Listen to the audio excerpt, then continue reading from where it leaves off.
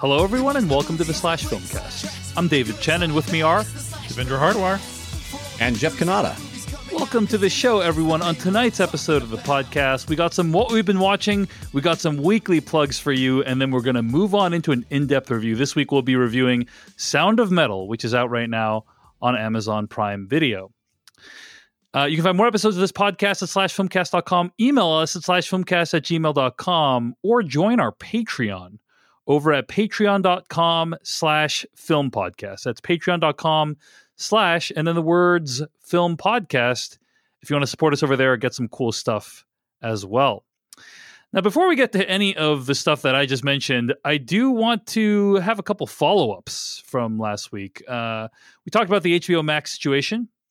Talked about how the rollout of the HBO Max situation was not optimal. And I'm referring, of course, to the fact that HBO Max announced that they were going to be streaming day and date all 17 Warner Brothers releases in the year 2021. Yep. And in the time since then, more filmmakers have come out and said they are not really for what HBO Max is doing. Denis Villeneuve being a big one. Nobody is for it, really. I think other than Soderbergh, like nobody affected is enjoying this. Yeah. So Denis Villeneuve actually wrote an editorial, I guess, for Variety, just basically blasting the decision. He says, quote, streaming services are a positive and powerful addition to the movie and TV ecosystems, but I want the audience to understand that streaming alone can't sustain the film industry as we knew it before COVID. Streaming can produce great content, but not movies of Dune's scope and scale. Warner Brothers' decision means Dune won't have a chance to perform financially in order to be viable, and piracy will ultimately triumph. Warner Brothers might have just killed the Dune franchise, end quote. Which is a concern. You know, we touched upon it a little bit last week, but the idea that however good it does on HBO Max, Dune is likely not going to justify a sequel, right? Because and Soderbergh put it well in his interview over at Daily Beast, right? You were referring to this, right, Devendra? Yeah. Because Soderbergh was like, "It's pretty cool. He's pretty cool with it, right? With what's happening." He's like, "This is what I've been saying for the past decade, guys. Make small, weird movies. Come on." Yeah. Also, didn't I retire like 10 years ago? Yeah, he says, I think somebody sat down and did a very clear-eyed analysis of what COVID is going to do in the next year, even with a potential vaccine, and said, I don't see this as being workable in 2021. Because let's be clear, there is no bonanza in the entertainment industry that is the equivalent of a movie that grosses $1 billion or more theatrically. That is a holy grail. So the theatrical business is not going away. There are too many companies that have invested too much money in the prospect of putting out a movie that blows up in theaters. There is nothing like it. It's all going to come back, but I think Warner's is saying, not as soon as you think, end quote. Sure.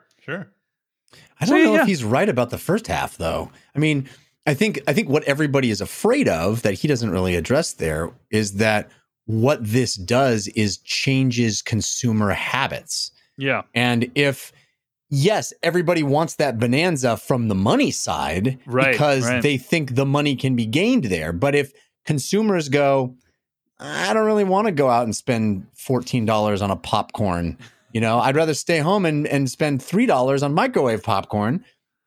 Because it's easier and I've just decided that's how I live now, I think then there won't be the potential for $1 billion film franchise. Yeah. I'm not saying that has already happened or I'm not saying it's impossible for the theatrical experience to come back. I think it is possible. But I do think there's a danger, and I think that's what everybody's worried about is when you create different expectations in the consumer's mind, the consumer says, oh, well, this is possible. There's nothing special about a movie being in a theater. Well, that's not what I want. And then, of course, the people who want money chase what the consumer wants. And all of a sudden, that $1 billion thing is just gone. I think the big thing is we don't know. We don't know anything right now. This is uncharted territory. I do think that I don't know if a year of HBO or Warner doing this is going to destroy what we expect out of movies. And I wonder if by the end of next year, a lot of people are going to be like, man, This was nice, but maybe I am getting a little tired of seeing this movie at home, because actually not everybody has giant TVs, although they're getting cheaper. But not everybody has like a nice home setup. So I do wonder, like, there could easily be the thing. And Jeff, I feel like your time has come. The Avatar sequels will like I'm not even joking here. I think a major event like that could actually literally save cinema, because we need those big things, and you got to go somewhere to see it, and there's no way to do it at home. So yeah, Avatar will save us.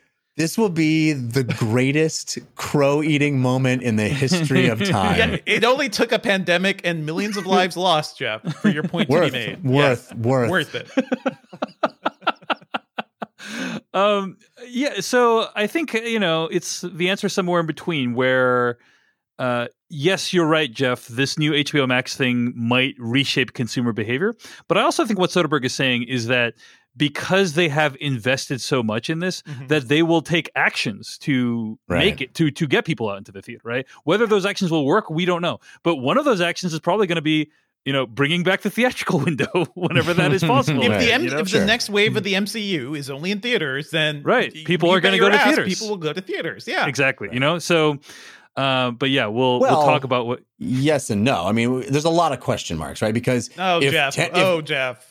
Listen, I'm just saying there's a lot of question marks. We don't know what the world is going to be like, honestly, we really don't. And I think we could have all said, well, if Tenet's in theaters, people are going to go to theaters. And that's kind of true, but also wasn't, right? So I do think people want to go see movies in theaters, and they will come out for the big Marvel movie. They will come out for the big Star Wars movie, et cetera, et cetera.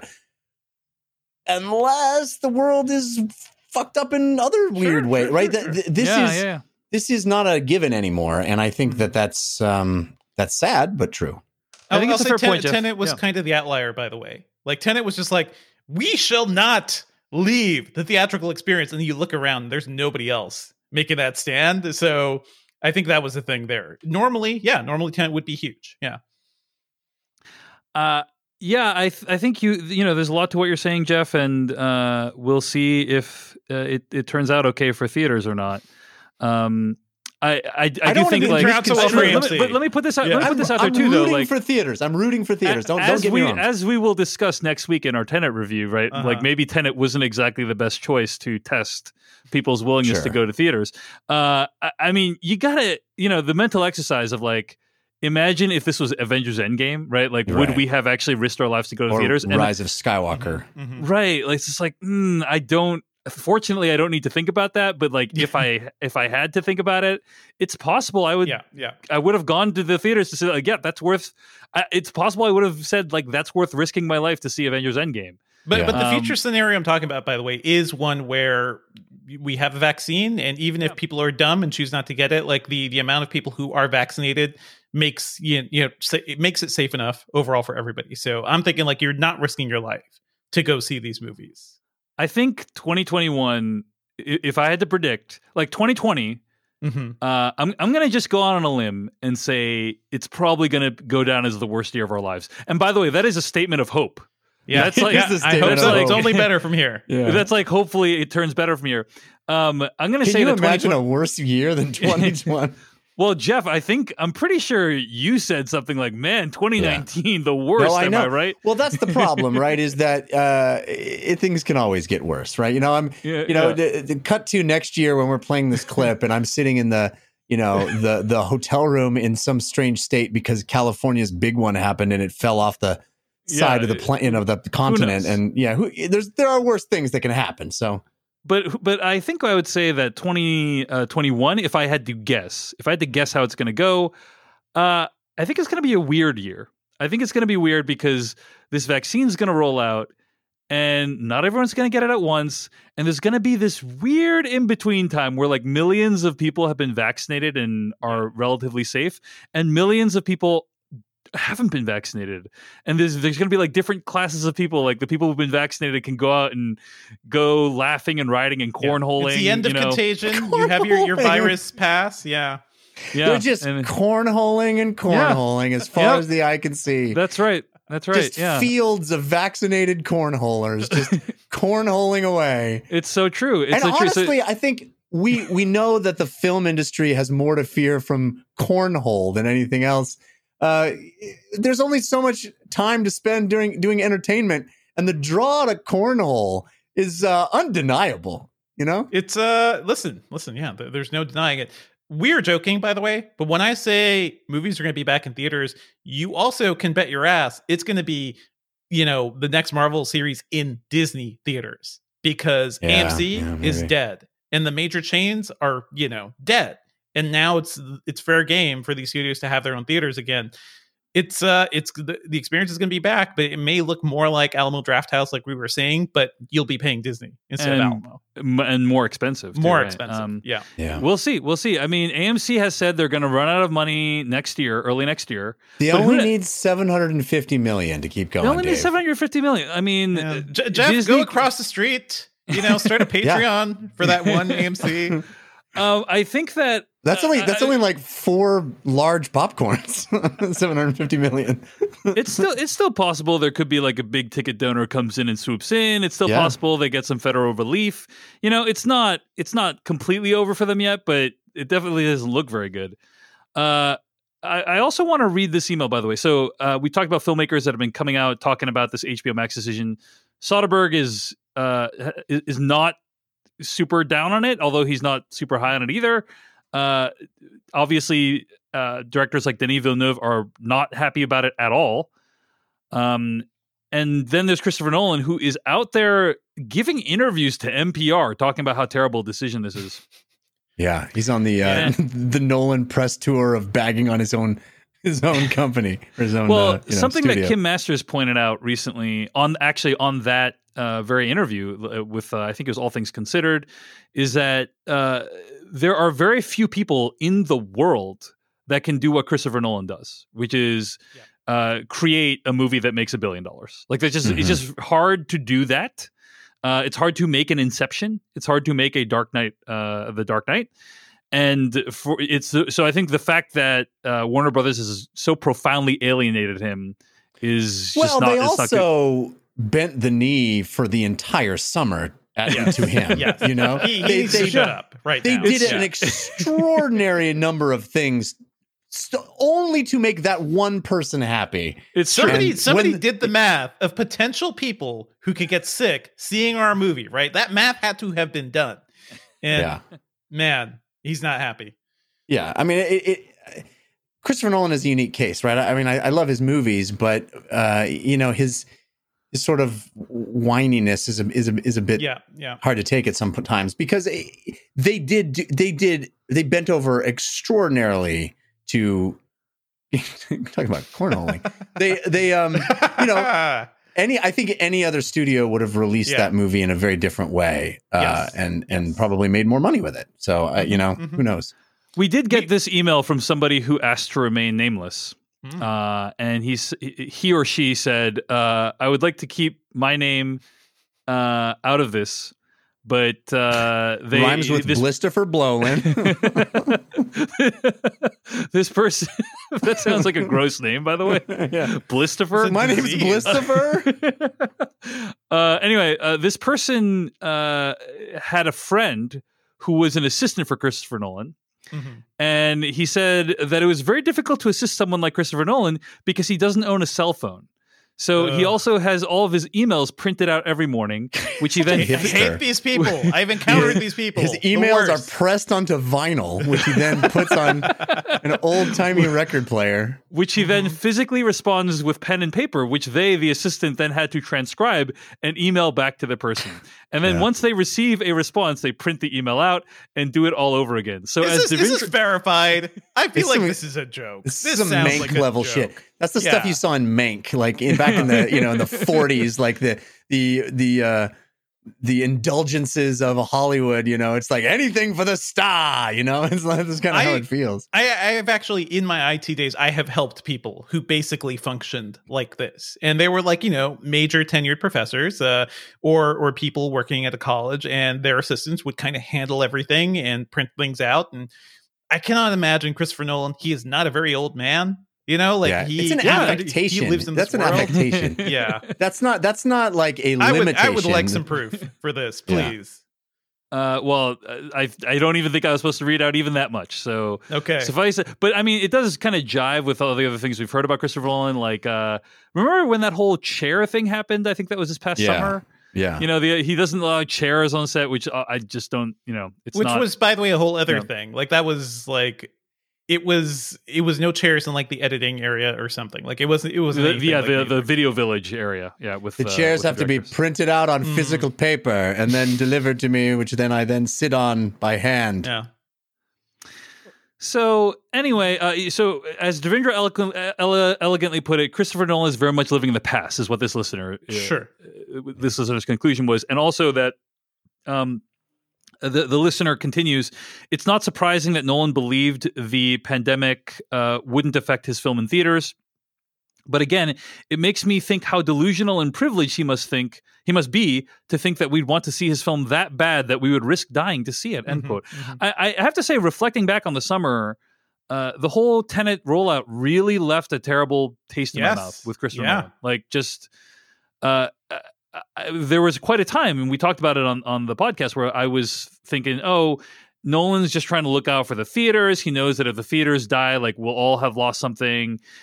And even in the All Things Considered interview that he did recently, he was talking about, this isn't going to affect me, but it's all the below the line people that are going to be affected. And it's just like, I just feel like the way that the whole Tenet thing played out, with it being in theaters and, you know, Tom Cruise doing the stunt where he went to the theater to go see it, to say it was, it's just like, it just really left a bad taste. It really left me feeling like I tried to give him every benefit of the doubt. I tried to feel like, hey, I remember our conversation. Right. Too. I tried to be like, this guy, he's looking out for the theaters, man. And then at one point it just became clear that was no longer the case, and he just wanted people to go pay to see his movie. Mm-hmm. And at the very least was willing to disregard the potential risks that people going to see his movie would have. But yeah, I don't get the sense that it was about going to pay to see his movie. I don't think it was like, I want the most revenue from this thing. It felt more like he cares about the experience. That's vision of seeing it. Yeah, which, you know, normally I respect. Right, I respect an artist who's committed to that. But in this case, it seems a little crass and wrongheaded. Like Jeff, you practice the Unsullied Life, and we all know about that. But if that all of a sudden would, if I need to see put lives in danger, I do feel like the vaccine is embedded in a trailer, and it is only you have to get it through your eyeballs, and I have to watch a trailer for the next big Marvel movie. I think you'd be I'm not going to stick to the Unsullied Life. That's good. Exactly. Good to hear, Jeff. Exactly. Good to hear. By the way, as we're talking about all this stuff, $700 million is not that much money in the grand scheme of things. Like, think about the people who have this money and they're just sitting on it, right? Like Larry Ellison, the father of Megan Ellison, could pay that money. Jeff Bezos, he paid he invested $40 million in the 10,000 year clock. It's just a couple more 10,000 year clocks, and he has all the theaters in the country, in the world, actually. You know, I'll be sure to mention that to him in our next meeting. Yeah. But he knows how to waste money. Yeah, it's true. That is not how I would describe it, but it's true that anyone could come in, swoop in, and kind of help him out, or help out AMC, and we'll see if that, or buy them, and we'll see if that happens. Mm-hmm. Amazon AMC, it has a nice ring to it. The only other thing I want to say about this topic, or not about this topic, but the only other thing I want to say before we get to what we're watching is. Listeners may be aware that Disney announced I think the technical term is a shit ton of news last week. Mm-hmm. And a shit ton is, I think, the metric unit that is used to measure it. And we will be discussing that in depth in the Slash Filmcast After Dark this week. So it should be a fun segment where we riff on it. And if you want to hear it first, patreon.com/filmpodcast.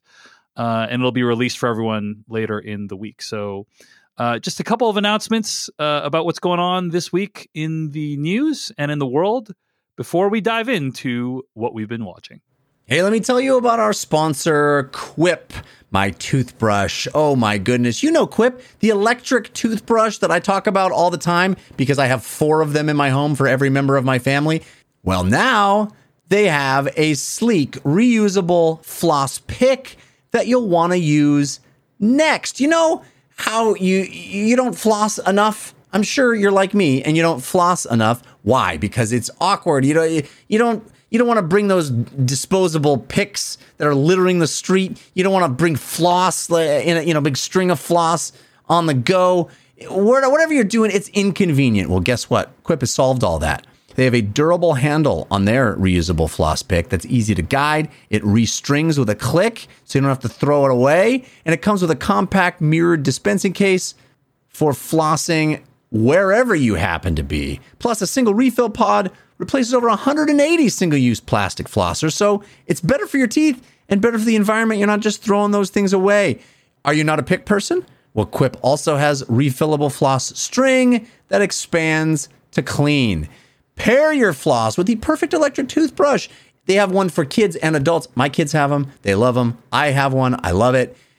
You want it because it vibrates. It tells you that you've gone 2 minutes, which is the dentist recommended amount of time. I never don't floss for 2 minutes now. And I'm always using the Tip Top bristles because I get the new brush head floss toothpaste refills every 3 months from just $5. Shipping is free, so I save money and I skip the store. I'm always doing the best thing for my oral hygiene.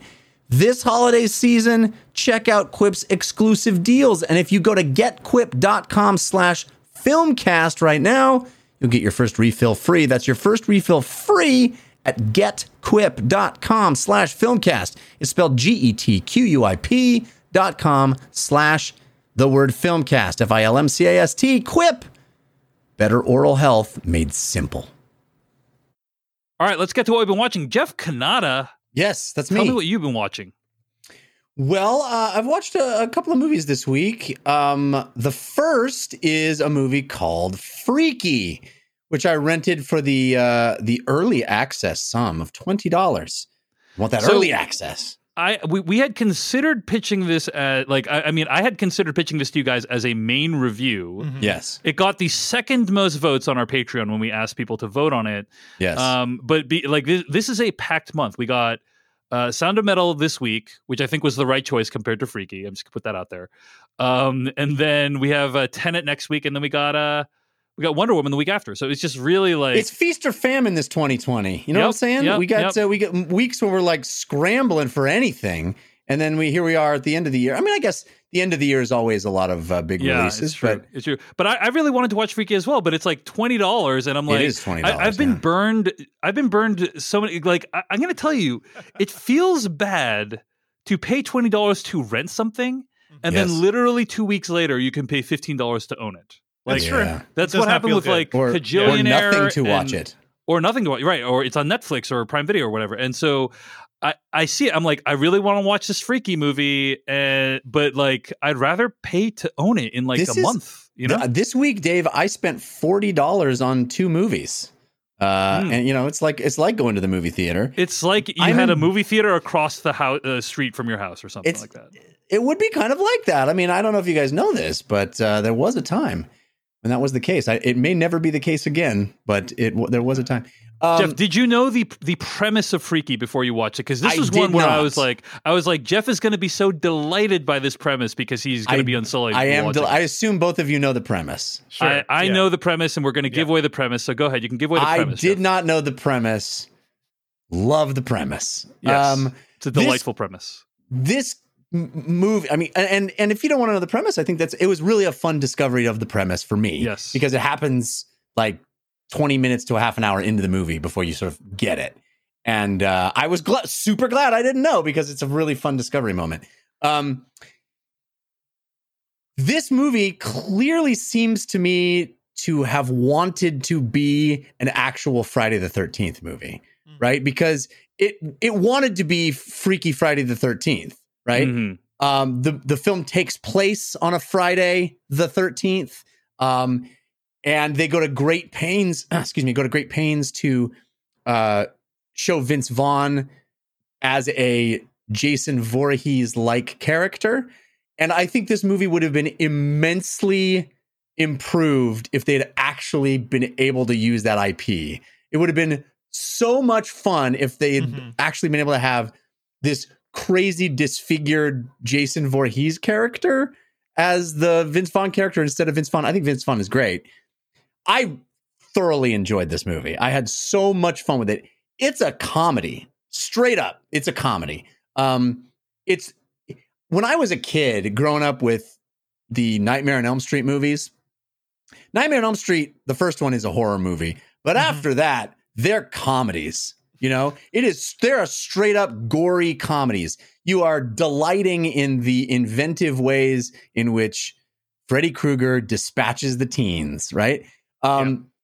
He becomes a real ham after that. Yes, after the first absolutely. And a lot of I think horror aficionados take issue with that and did not care for that turn. I, as a young person, loved it and still love that. Like I have no interest really, I don't think, unless they're really well done, but I have basically no interest in a slasher movie that isn't fun and funny. You know, like I'm not really interested in scare me with a machete wielding madman, but entertain me, make me laugh, have gruesome kills that are fun twists on the situation that they're in. I'm into it. And this movie, every kill in this movie, I think every single one is ridiculous, over the top, and it's Looney Tunes. It's super Looney Tunes, right? And I love it. Oh my gosh! I mean, the first 10 minutes of this movie, they do the typical horror movie, like start with a crazy death sequence, and all of the kills. I mean, there's setups and payoffs that I don't want to give away that are wonderful. Like it establishes its tone before you even get to the premise, which of course is Freaky Friday the 13th. And I mean, it's a blast. It's a blast. Seeing Vince Vaughn play a teenage girl is great. And this is an amazing, just a purely brilliant idea conceptually. I mean, I love that the idea probably came from the pun, which I love. And the fact that it's executed with really a lot of fun flourishes, a lot of really great jokes. You know, it's a comedy, and the idea of everybody knows there's this slasher on the loose. The slasher is now our hero. Like what appears to be the slasher is our hero, and we have to root for the slasher, who we know is the girl inside, right? And root against the young, blonde, innocent girl who is the slasher inside, right? It's just a blast, and I was thoroughly entertained. I think anybody who watches this with any kind of modicum of enjoyment from gory, goofy movies will have a blast. I really liked Freaky. I'm really glad you enjoyed it, Jeff, and I'm bummed I didn't watch it this week. I chose the really movie. Selling it. Well, I chose the movie because I was busy watching your freaking movie, Devindra. Okay, but now, I mean, also the fact that it was $20 to rent it, I'm just like, yes, it was mainly that, yeah. But yeah, I mean, I'm emboldened by the Patreon, fellas. We are now getting some money, and so I'm like, I'll pay $20 to see some movies. You got some freaky rental money to throw around. I got freaky rental money now. Thank you, patrons. Yeah, I'm like, my what we've been watching contributions are going way up thanks to the patrons. It's so true. It's so true. And I mean, I think, here's the flip side is that I know I'm probably going to be compelled to buy Freaky later. And then am I going to rent it now and then buy it later? You know what I'm saying? Like, it's just like, I don't understand then I'm wasting patron money, you see? So that's what I'm trying to avoid. Right. Yeah. Because I know I'm going to buy this movie later, right? So it's just like, let's just wait and then buy it later. That said, I'm glad you had a great time with it. Maybe I will try to rent it. I don't know. I don't know if I can do it. But anyway, glad you enjoyed it. The movie's Freaky. You can rent it right now on video on demand for $20. Speaking of movies, I just will say, I want to reiterate one more time. As fun as Vince Vaughn is, I hope you watch this movie and think to yourself what all these scenes would be like if it was a disfigured giant like Jason Voorhees. Like they cast Vince Vaughn as Jason Voorhees. Yeah, like, with the makeup and everything. I mean, the movie riffs on it does like a Michael Myers riff and I Know What You Did Last Summer riff. Like it does all the movies. But if it had literally been Jason Voorhees, a Friday the 13th like weird kind of side spin-off movie, if it had been the Deadpool of Friday the 13th movies, I think it would have been infinitely improved. That sounds amazing. That does sound amazing. I do wonder, like, these movies are typically made on like a shoestring budget, right? So I wonder if they could even have done that. But I like that idea. It's really cool. Yeah. All right, that's Freaky. It's on video on demand.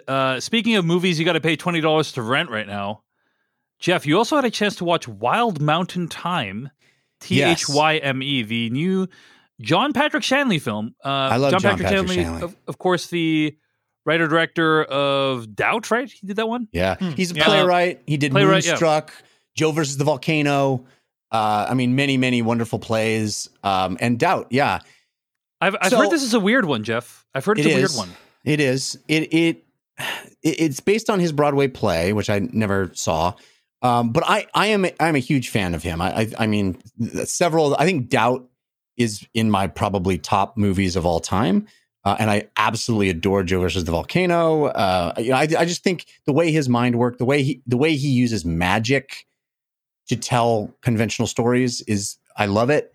And I also want to mention, I follow him on Twitter, which I highly recommend to everyone, because the dude posts videos that are almost always absolute nonsense. And I love it. It's just like this weird look into his mind. It'll be a video of him like just super close up holding his camera, like sitting on the balcony of his Manhattan apartment going, I had a dream last night and I was giving birth to my own dog. It's like that kind of shit. It makes, and he's like, all right, have a great day. And that's it. That's the whole video. It is a delightful addition to my life. Whenever I see a new John Patrick Shanley video pop up in my feed, I press play. And I highly recommend everybody follow him. He's great. Anyway, so I was down, right? John Patrick Shanley movie based on his play, directed by him. I'm in. Also, great cast. Emily Blunt. It's got Christopher Walken, for Christ's sake. Christopher Walken doing an Irish accent is what I heard. Is that right? Everybody doing an Irish accent. The only person not doing an Irish accent in this movie is John Hamm, who is also great in it. Or great that he's in it. I love John Hamm. But yeah, it's set in Ireland. It is the voiceover at the beginning. The first lines of the movie is Christopher Walken going, "Oh, I'm Irish," that kind of like, he's wow. Welcome to Ireland. That it's. I need more of this. I need incredible. More of this. Yeah, please keep going, Jeff. Yeah, incredible. Anyway, I'm dead, Ireland. Wow. So he's.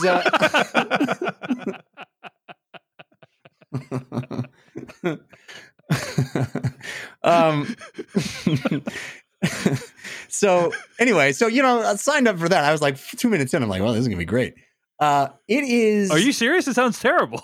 Yeah. Oh no, it's not great. It's not great. I said it about 2 minutes in. I was thinking it was great, but it's not. I made great. a huge mistake. Yeah. Yeah.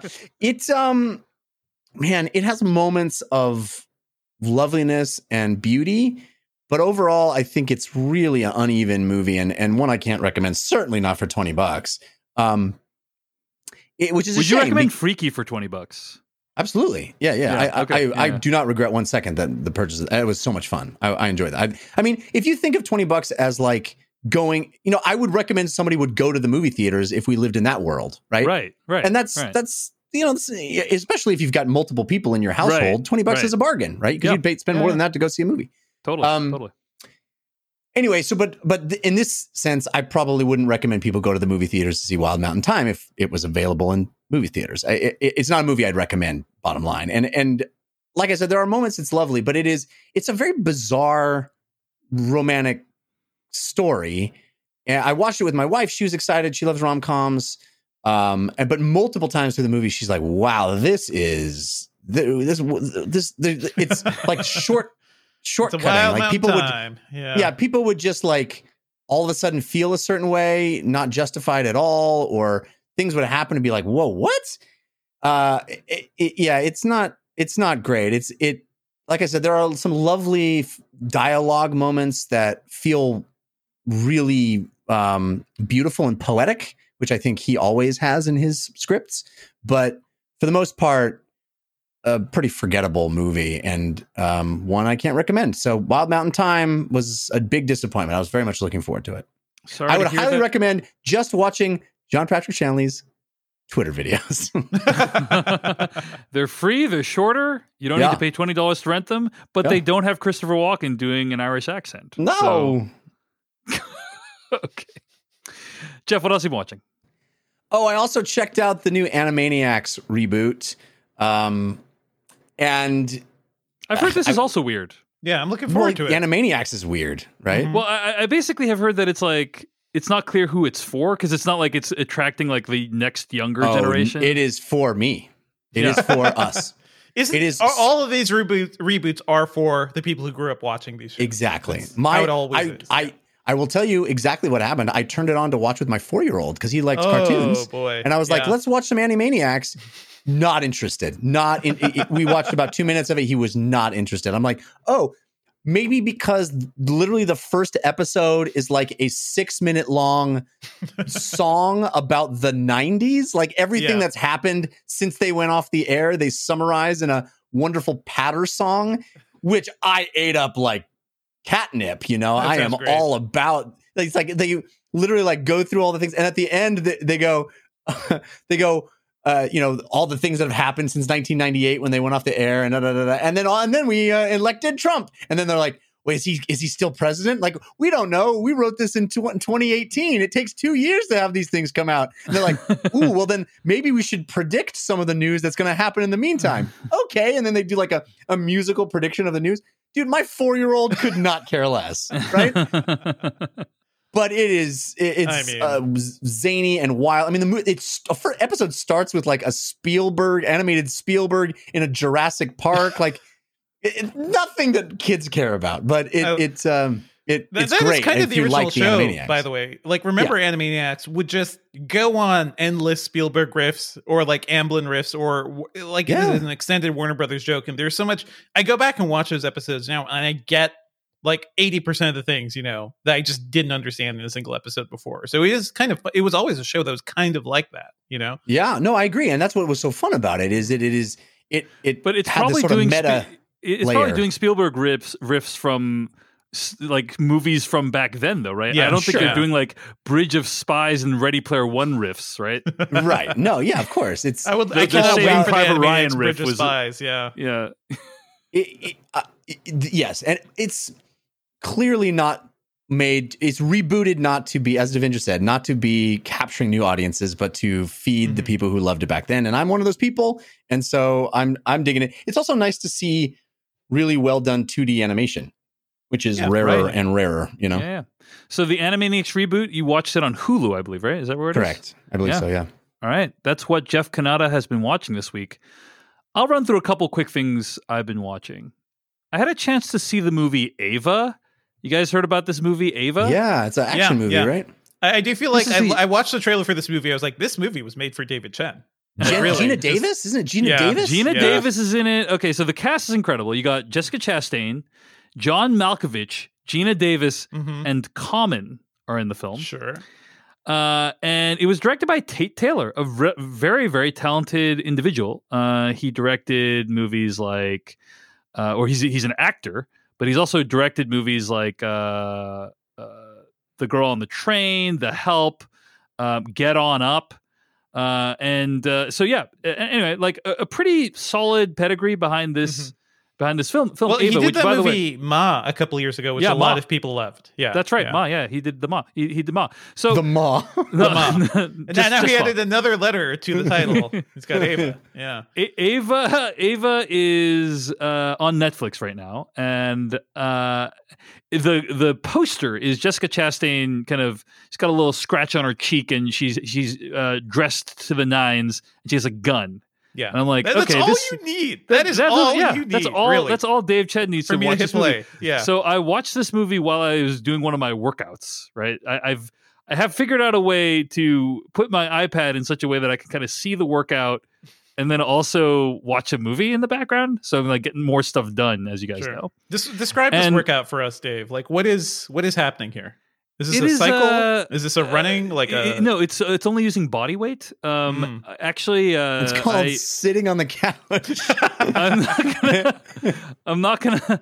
Are you guys familiar with Kegel exercises? No. Yes. It's it's actually. I'm not joking. I use workouts on the Pop Sugar YouTube channel, which is primarily intended for women. But I find that I can do the workouts without injuring myself. I really wonder why you're not live streaming this too, Dave. Like, I really want to see this one day. Jeff, are you okay? You okay there, Jeff? Clench, unclench, clench, unclench. That's the best sentence.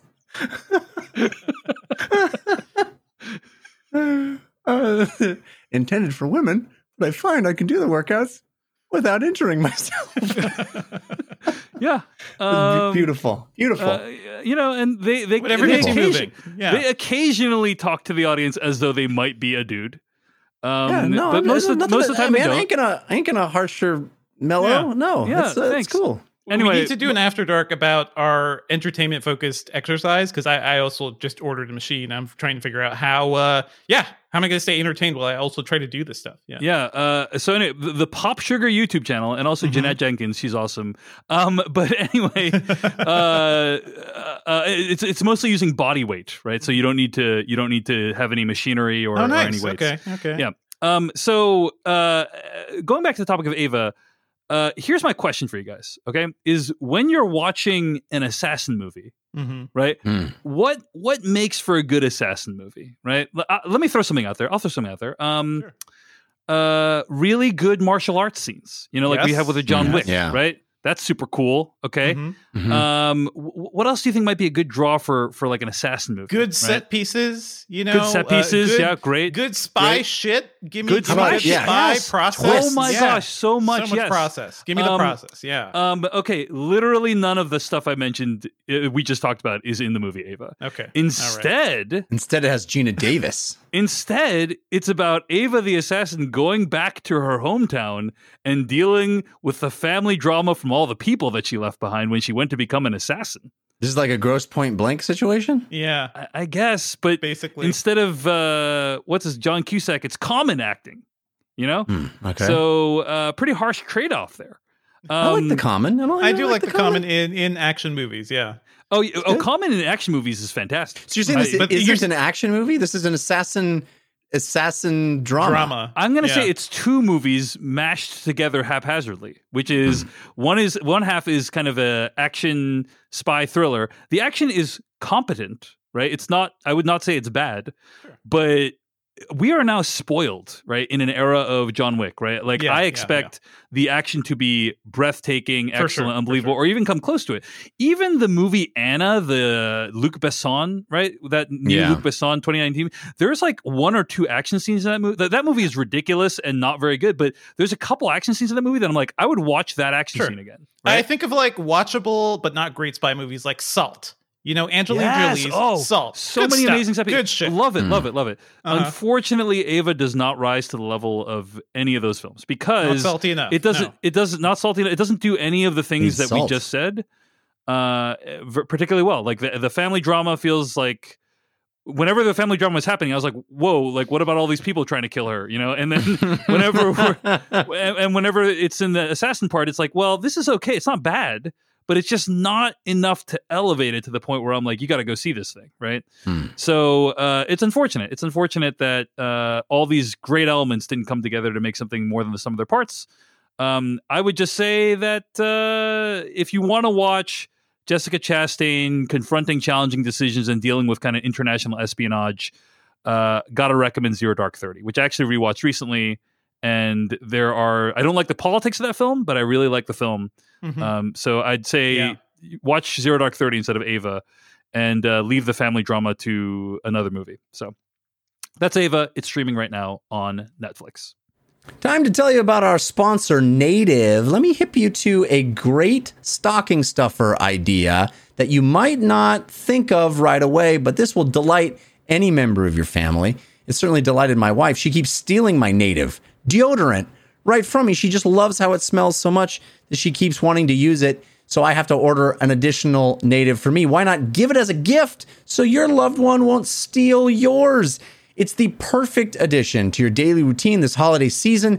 Native deodorants don't just block odor better, they're made better. They have ingredients that you've heard of like coconut oil and shea butter. It's also vegan and it's never tested on animals. Plus, they smell fantastic. They have a new seasonal scent called Candy Cane, which, yeah, I was a little skeptical myself, but the Candy Cane smells delightful. And they have the Candy Cane gift set that also makes for a great gift option. All the Native products are great stocking stuffers for everyone on your list. Native is risk-free to try. Every product comes with free shipping within the United States, plus free 30-day returns and exchanges. There's no risk whatsoever. You'll be able to see why so many people love Native. They have over 14,000 5-star reviews. It's pretty great. So shop Native's holiday collection today by going to nativedo.com/filmcast or use promo code filmcast at checkout and get 20% off your first order. That's Native Deo, the first 3 letters of deodorant, nativedeo.com/the-word-filmcast, FILMCAST, or use promo code filmcast at checkout for 20% off your first order. Before we move on, I also want to mention real quick, I had a chance to see Nomadland, the Chloe Zhao movie that they just announced it's going to be out in February. Mm-hmm. Cannot wait to see this. It's been at Film at Lincoln Center for a while. Yeah. I was able to see a screener for it. I'm just going to say solid movie. I did not like it as much as the writer. You guys know Florida Project, right? You guys remember that Florida Project? Yeah, sure. The movie Nomadland kind of reminds me of Florida Project. And these are both movies I like. I don't think they're bad movies. But I think there's something about these movies where they observe their subjects at a very clinical remove. And what I mean by Florida Project, like, you don't really get a sense of the protagonist's inner life, in my opinion. It's very much like you're observing them like through glass almost. It's just like, hey, we're going to give you a bunch of snippets of this person's life. And then like we're observing this person. It's not a subjective point of view like you would get with, let's say, the movie that comes to mind most easily is Darren Aronofsky's Mother, right? Like where like every shot in that movie is like a subjective point of view. You're like in that person's perspective, or you're looking at her face. And I feel like Nomadland, it's like the difference between like Florida Project and American Honey, both of which tackle like very similar subject matter. Great comparison. American Honey, yeah, it's very like centered on a subject. Yeah. I would say American Honey very much takes the subjective point of view. I would say you're really in that woman's experience. And but this movie Nomadland feels a lot more like Florida Project. And again, a movie I really liked, but just like you're kind of at this detached remove from the protagonist, who's played by Frances McDormand. It does a great job. So I'll just say that I liked the movie. I did not like it quite as much as The Rider, which I think is an extraordinary film. I'm pretty sure there's my top 10 of that year that movie came out. But it is showing the movie Nomadland does show us a side of America that we typically don't see. And that is, the life of nomads who wander the country and never stay in one place for more than, a few months. And it's fascinating. And it's kind of this, in many ways, a celebration of the beauty of America and also the horrors that America has wrought upon people. So I'm really excited to see this mainly because of how Chloe Zhao handled The Rider, which is also another slice of America Jeff, that we never see. The Rider, man. You got to watch The Rider. I gotta take the ride. It's amazing. It's amazing. So Nomadland will be out in theaters in February. We'll talk more about it then probably, but that's what I've been watching this week. Devindra Hardawar, what have you been watching? Oh, a couple of things. I saw this movie called Martin Eden, which showed up on a lot of critics' top 10 lists. I believe A.O. Scott at the New York Times and a bunch of folks are just like all over this movie. And I was intrigued by it mainly because they keep showing like one image from the poster. And I think it's just a screenshot from the film too, of just a very, very handsome man.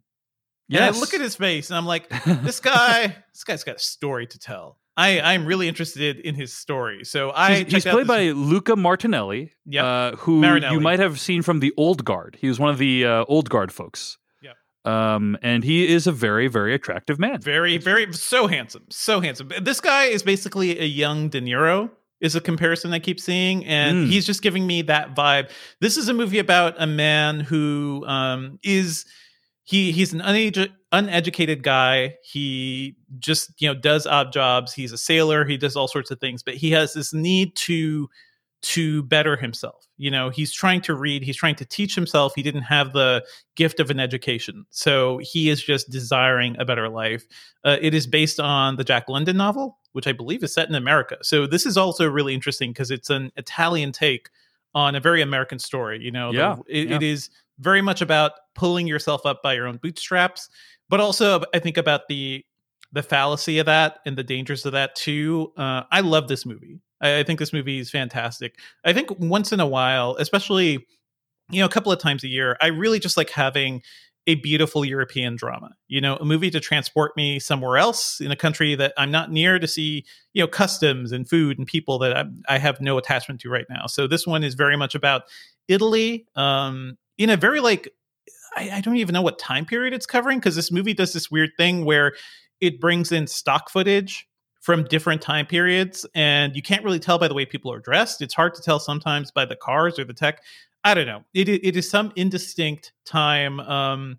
I guess I think there are more and more movies these days that are doing this kind of thing where they take place at a time that's not defined, which I appreciate. I think it makes them more timeless. I don't remember. The one that comes to mind immediately is It Follows.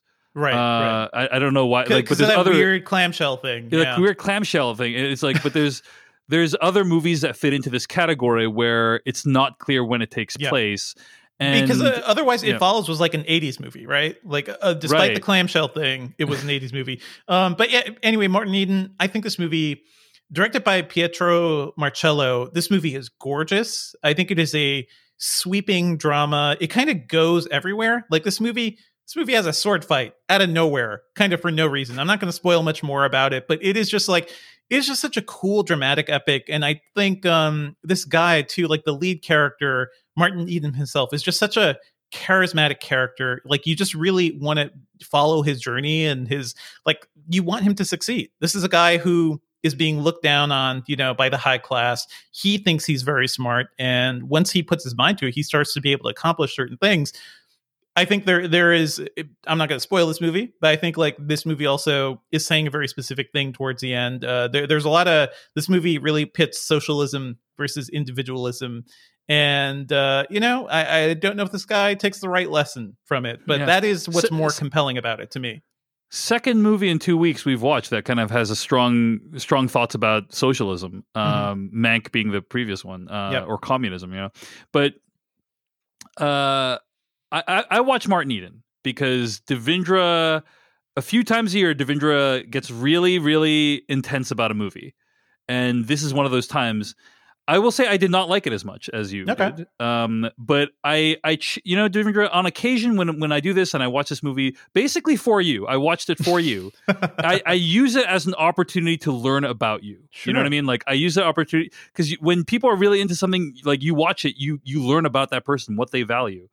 And it sounds like the thing that you valued is this idea of overcoming your station in life, which is what this guy tries to do, right? Yep. This guy has no education. He's got nothing.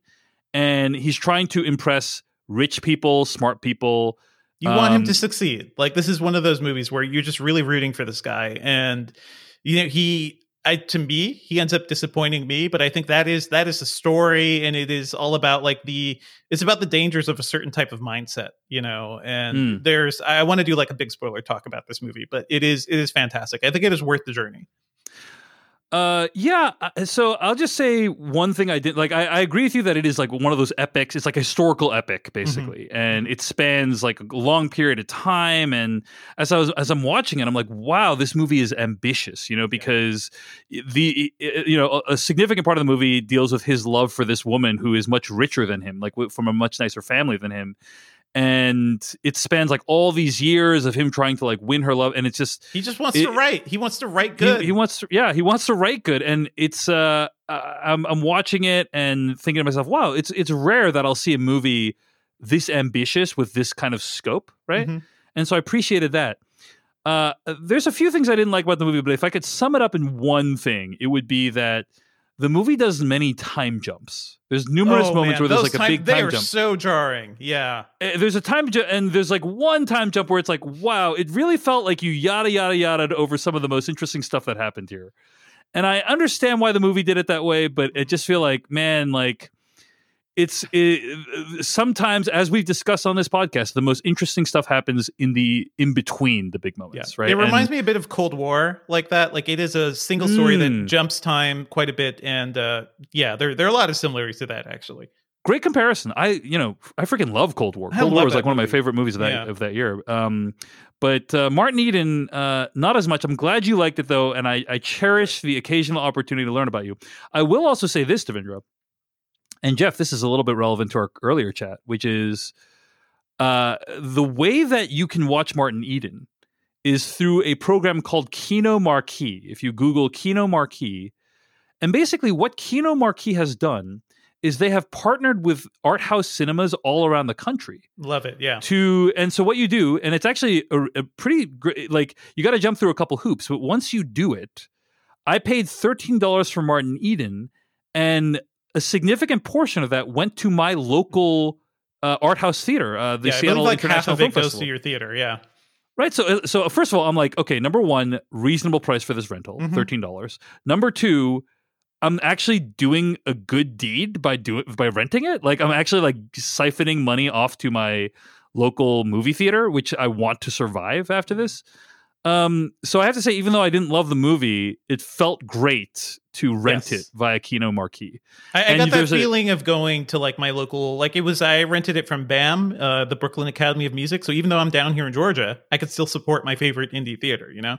Yeah, so it felt great, and I couldn't rent Freaky for $20, but I felt awesome renting Martin Eden for $13. Yep. And supporting a local theater. And you should check it. You should check out that program, Kino Marquee. You Google it, and you can find all kinds of local art house movies that you can watch at home. And there's a Apple TV app. That was my other big concern. It's so easy. Am I going to like watch this on my computer? But nope. You can put it on your Apple TV, and you can watch it on your Apple TV. It was great. You get a good HD stream, because I've tried a couple of these, and there are other things like when I rented movies from Film at Lincoln Center during the New York Film Festival. That was basically you AirPlayed the browser window to your Apple TV and prayed and hoped the connection stayed strong, and it really didn't. So this is quality pretty was I would stable. say the quality was good and not great. I think this movie was shot on film, it looks like. Mm-hmm. Yeah. And so it was kind of like blotchy in places. But overall, it was a great experience. So Martin Eden is a film. Devindra loved it. I thought it was all right. But it is definitely one of the most ambitious films of the year. I read Bilge Ebiri's review over at Vulture. He said it's one of the best movies of the year. Yeah. Then I read Richard Brody's review at New Yorker, and he really laid into it. Richard Brody has a way to just throw cold water on your excitement for certain things. Sadly, I'm more aligned with Richard Brody's opinion in this case, but I'm glad you liked it, and the movie's Martin Eden, and hopefully people can check it out. All right, Devindra, what else have you been watching? Just a quick mention, I've seen the next Small Axe movies, and this is the Steve McQueen series. It's premiering weekly on Amazon Prime Video. I saw the latest movie. It's called Red, White, and Blue. Stars John Boyega as a young man who wants to become a cop in the London Metropolitan Police because he thinks he could get in there, he could change things, right? Like, these cops, they spend a lot of their time harassing Black people, harassing immigrants, and just generally making their lives hell. And actually, early on in the movie, his father is just basically beaten up by the cops for no apparent reason. So he thinks he can go into the cops and kind of change things. It is a really interesting story about that push and the difficulty of doing something like that, the difficulty of trying to be the single person to stop systemic racism and systemic change, and how that alienates you both from, the institution you're trying to fix, because people probably aren't interested in that, and also the people that you love, or the people within, your circle, who may feel like you're betraying them by going to the cops. So it's a lovely movie. It's a very complex film. I still think I prefer the other two Small Axe films, Lovers Rock and the other one about the trial, whose name I'm forgetting right now. But they were both like fantastic, and I think this is just a really interesting reflection of West Indian culture in Britain in the 70s and 80s. It is well worth watching, and also you get John Boyega just really, really giving you a great meaty dramatic role. And watching this, I'm reminded of like, man, those Star Wars movies did him no favors, you know, like especially Rise of the Skywalker. I loved him in Force Awakens, and Last Jedi. I think even though he's kind of sidelined, he does a lot with what he's given. This guy is a titan. Like I think he is capable of so much more. I think he has a huge career ahead of him. So if you want to see like a great John Boyega starring vehicle, check this out. It is a moving, lovely film. It will make you angry, but I think it's supposed to, because these things don't just get fixed by one person joining the force, you know? The movie is Small Axe, Red, White, and Blue. It's streaming right now on Prime Video. And Devindra, are you going to give us a quick Cyberpunk shout out? I've had a chance to play this as well. Sure, Cyberpunk shout out, because guys, we have waited how long for this game? This game was announced in 2013. You know, we only got like little bits and teasers of info about this because it's CD Projekt Red, who was mainly known for the Witcher series, going to a first-person shooter, going cyberpunk. Jeff, I'm sure you've got a lot of feelings about this, but yes. I'll say up front, like I think this game has a lot of issues, and I can definitely, like, if I was playing this on console, I would be pissed because it looks like it runs like crap. It looks like they released a game that shouldn't have even been released on older consoles. Let's take a step back. Let's take a step back for a second. Okay, so Cyberpunk 2077 is a video game that just came out this last week. I tried to compare it to a movie, Jeff. Is it like the Avengers Endgame of video games, like in terms of its magnitude? I think that's probably fair, right? Like something around those lines, like close to that. I don't know if I think that might undersell it. I don't think it's it's not the culmination of a thing. It's a holy grail. It's something we've been praying for. You know, it's like if I don't know. I'm trying to think of a filmmaker that had an amazing movie that everyone loved, and then this was their follow up to that. Yeah. And everybody was chomping at the bit. They were going to try a new. This is here. This is the Dark Knight Rises to The Witcher 3's Dark Knight. How about that? Sure, is that sure? Well, maybe, except that it would be more like if if Christopher Nolan made The Dark Knight and then made a movie that was in a completely different genre, right? Yeah. And so maybe it's this Inception to his Batman Begins. Perhaps. But anyway, point being, this is a massive game, many millions of copies. It's a game that was announced 8 years ago. It just came out this week. It's a huge deal in the gaming space. And the other thing that I've learned, David, is that you're not allowed to compare video games to movies. Oh, I think I heard that when someone I know got raked over the coals for it a while ago in rather humiliating and brutal fashion online. But anyway, Devindra, your overall impressions on Cyberpunk 2077? Oh, this is one of those games, I feel like I sometimes come across a game that I can finally like dive into and give myself over to and just explore this world, because it's a big open world, right? And the way I'm seeing it, I was a big fan of the Deus Ex game, Human Revolution. That came out almost a decade ago at this point. And that game was a fantastic like reboot of the Deus Ex franchise. I'm always into cyberpunk shit. So this feels like that, but taken with the huge open world of a Grand Theft Auto type thing.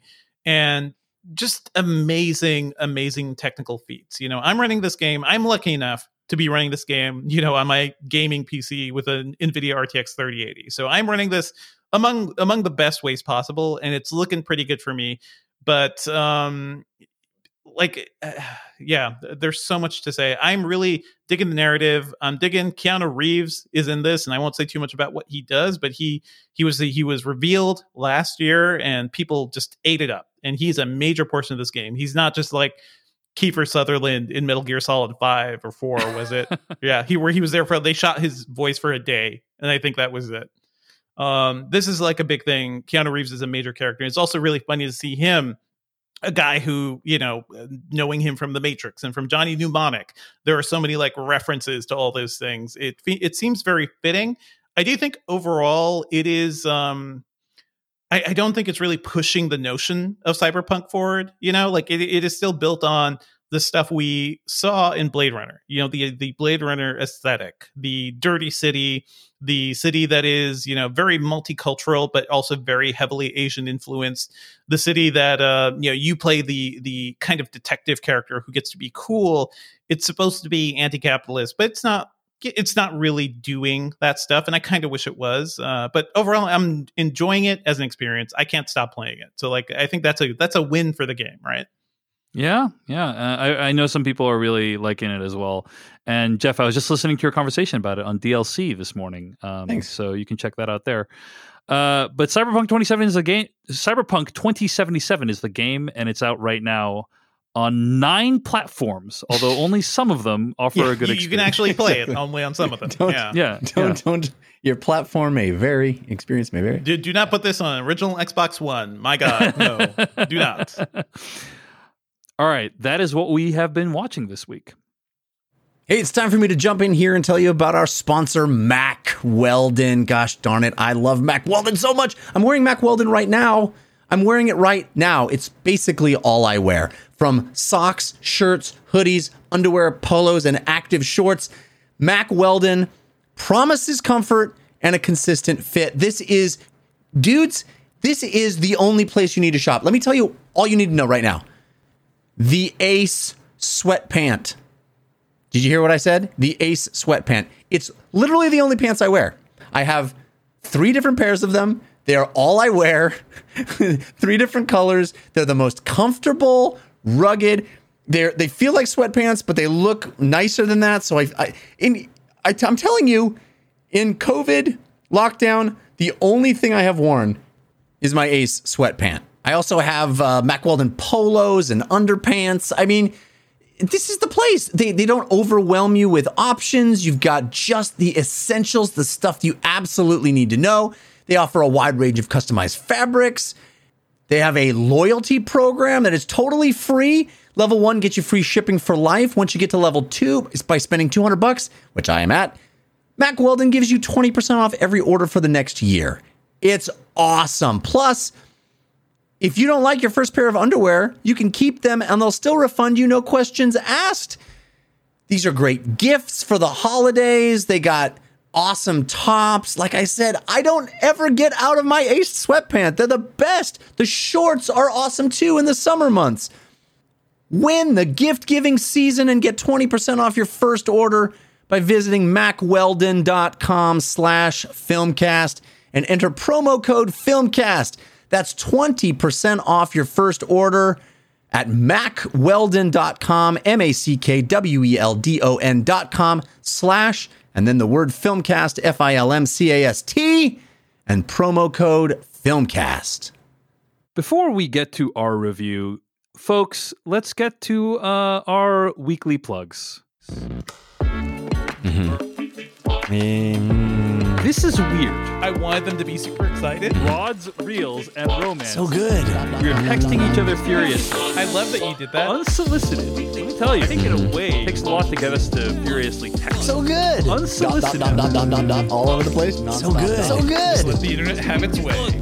Plugs. But we might cut it down.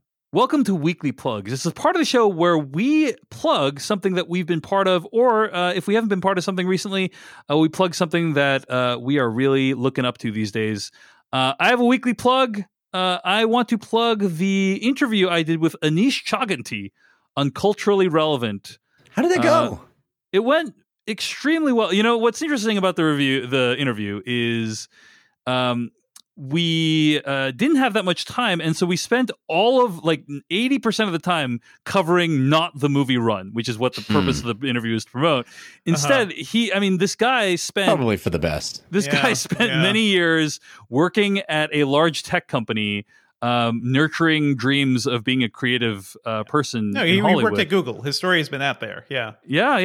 But we talked a lot about his experiences there and the decisions he had to make there, and basically his origin story. And there's a lot of cool stories there. So that's super cool. I'd recommend it. And also, I told him that we had reviewed the film and that you guys did not like it. And he said he was looking forward to watching it. And you know what he said? Which I actually appreciate and support, is that he would rather make a film that people feel passionately about than that they just are like, it's fine, you know? For sure. And I respect that. I think you guys definitely, whatever your reaction was, it was definitely passionate. He definitely took some swings. In that same episode, we talked about that, our main, what was the other movie we talked about that was the opposite of that? It's not worth, what was it? We don't even remember. Does not exist. Yeah, exactly. In my mind. There was another movie where you were like, it's because it was the After Dark. We were gonna rip on this bad movie New Mutants. That's what New it was. Mutants, that's right. Not even worth it. Yeah. Not even worth and it was like we did this whole great conversation about Run, and we were passionate about it. And then New Mutants is like, this was going to be our fun, knowing it's a bad movie, but it wasn't even bad enough. It wasn't. It was just so blah that it was a Limp Bizkit. Yeah. And also on my personal Patreon page over at patreon.com/Dave Chen, I'm doing a Tenet watch along this Thursday at 5 p.m. Pacific.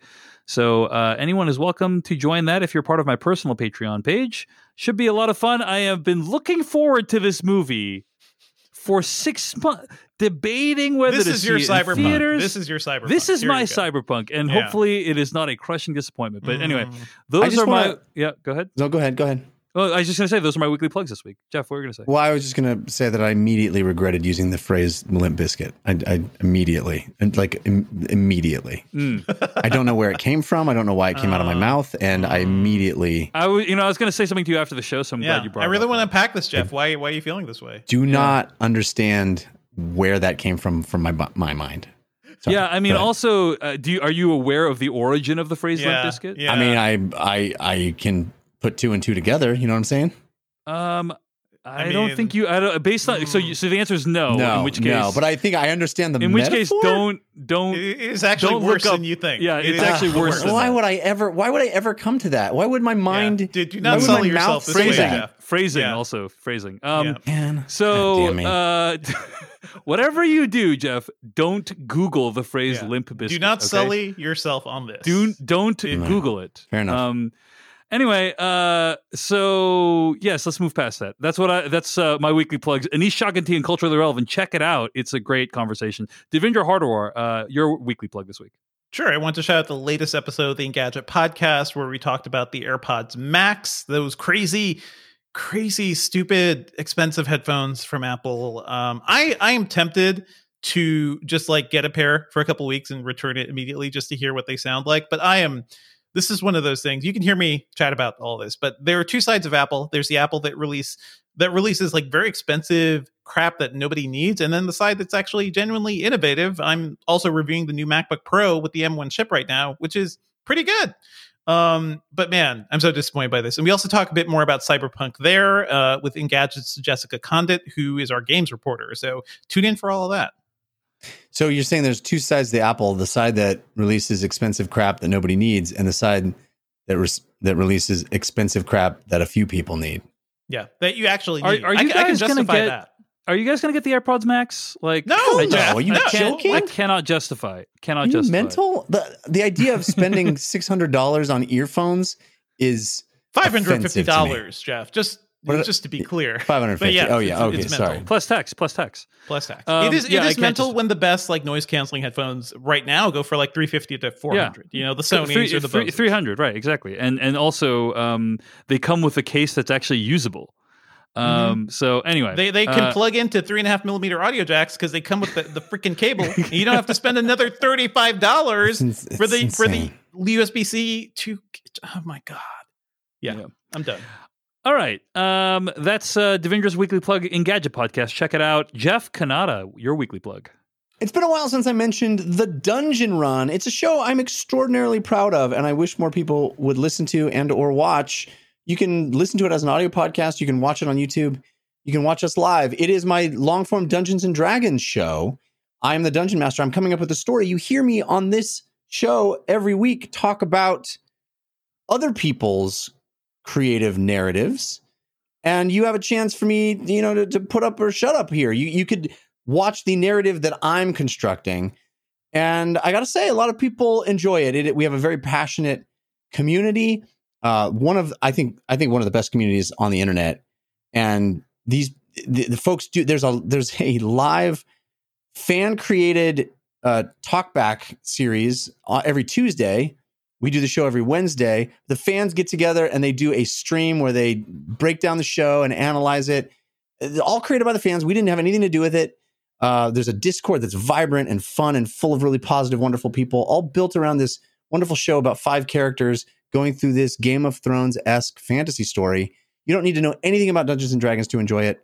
Last week, we had an episode entitled Chicken Fight because they fought an enormous chicken that was crossed with a serpent. It was a wild and wacky fight in the middle of a farm, which, you know, is not usually the tone of the show, but we can have fun too. And a lot of folks in our Discord were saying it was one of their favorite episodes ever. So I urge you to check it out. You can find that on YouTube by searching for The Dungeon Run. You can listen to it as an audio podcast. It works great as like an audiobook almost. You can find that wherever you get podcasts by searching for The Dungeon Run, or Wednesday nights, 6 p.m. Pacific time. We stream live at caffeine.tv/The Dungeon Run. Couple other things before we move on to our review of Sound of Metal. I have already mentioned that we have a Patreon at patreon.com/film podcast. That is a place where you can get ad-free episodes as well as the After Dark. We have been giving out the After Darks for free for the last couple months as a kind of a gesture of goodwill for all the folks who have supported us throughout the years.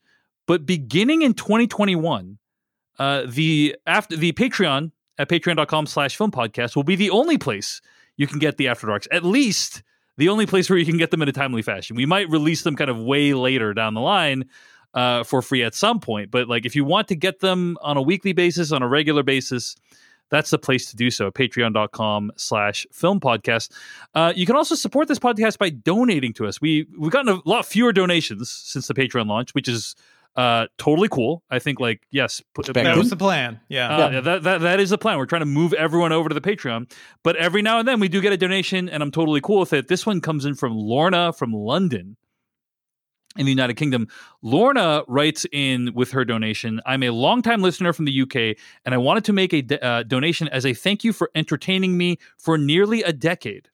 Although this has been a terrible year for both the UK and the US, I've been fortunate enough to stay employed. And the one good thing about lockdown is that I'm saving the ludicrous amount I normally would have to spend on train fares.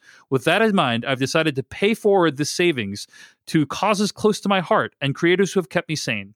I don't get to the cinema as much as I'd like, but love dipping into the back catalog whenever I do get around to seeing a movie years after I review it. For instance, I just got around to watching Colossal from 2016. Loved it, but had the same reservations you guys did. Anyway, I wish you and your families a safe and peaceful Christmas and New Year. That comes in from Lorna. What a lovely message. Thank you. Of course, if you want to support us, paypal.me/filmcast.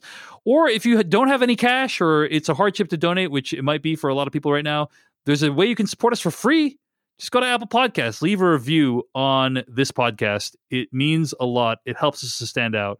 Thanks to everyone who's donated. Thanks to all of our patrons. Let's get to our review of Sound of Metal. You sound great. Yeah, right. What? You told me you weren't feeling it? You were in it. We don't need to put them all out. I know, but we just need to film them.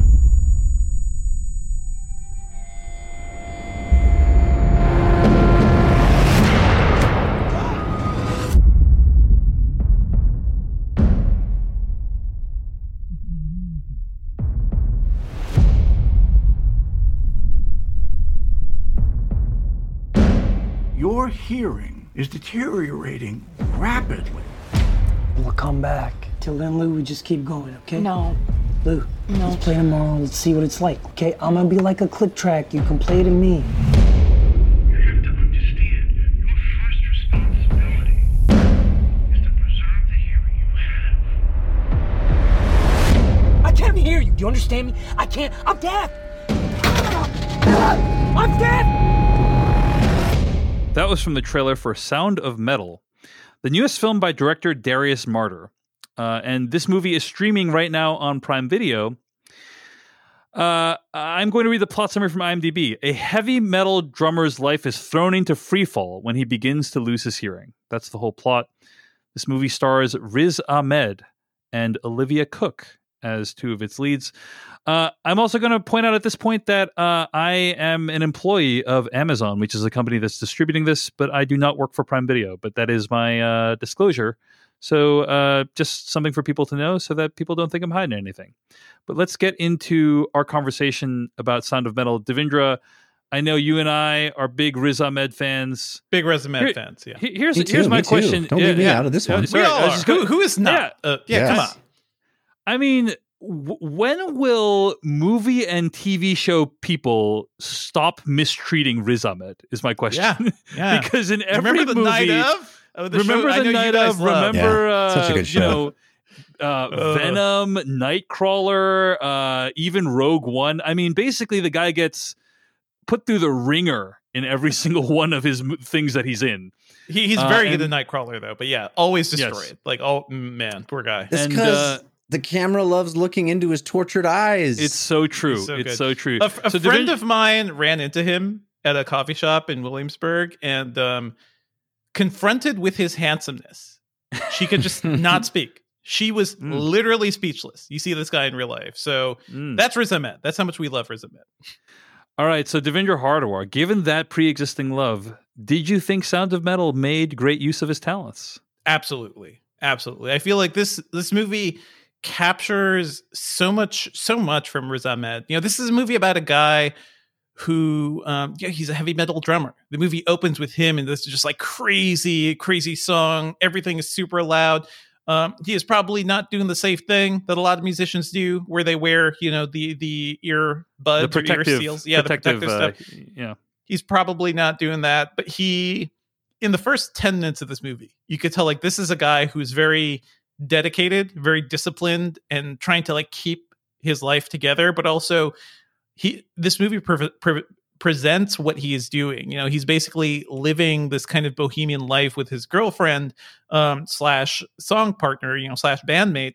And they're just driving around in this, in a mobile home, just playing gigs. And there's something like beautiful about it. So when the crux of the movie is that he starts to lose his hearing, likely because of this, it could be other things too, but most likely because of this, it is like seeing his world fall apart. And I feel like Riz Ahmed just really captures that, the rage of it, the bewilderment of it, the just so many things. You can see all the emotions on his face, and he is just such a fantastic actor. And I'm glad that he finally has a movie that kind of allows him to show his full range. And this movie also puts him through the ringer. This guy will always be put through the ringer, but I feel like he acquits himself really well to it. I also want to shout out Olivia Cooke. I really like her, always good.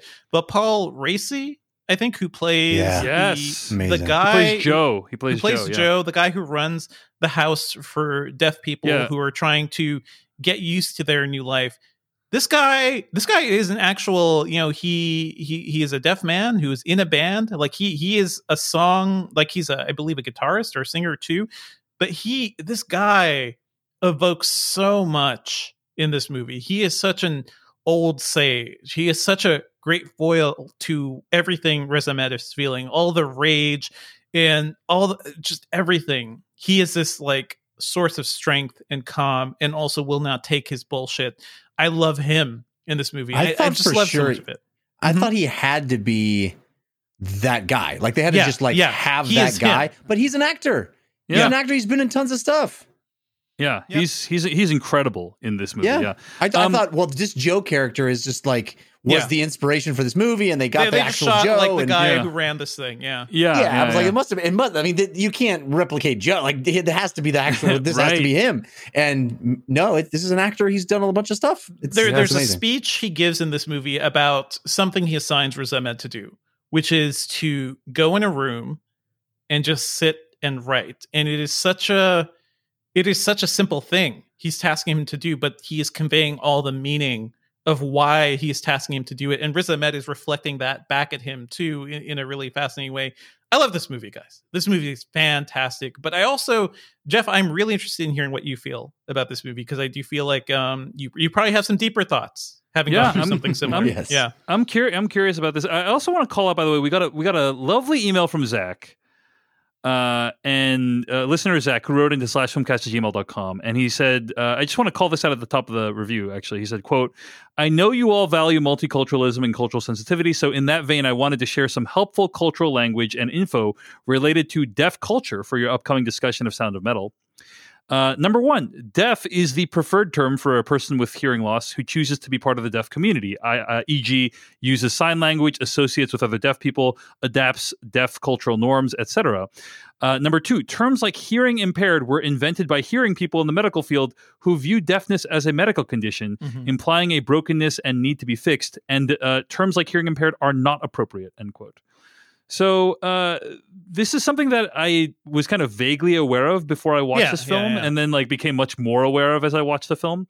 And so I kind of wanted to lay that out for those who might not even have known what I just said. Zach is a nationally certified ASL interpreter, but he is not deaf. But he did want us to not step in it during this review. So I appreciate thank you, that. Zach, for that. And if we can step in different stuff. Yeah, we can definitely make mincemeat of different things. There's a point where we will deconstruct Limp Bizkit and poor Jeff. Poor Jeff.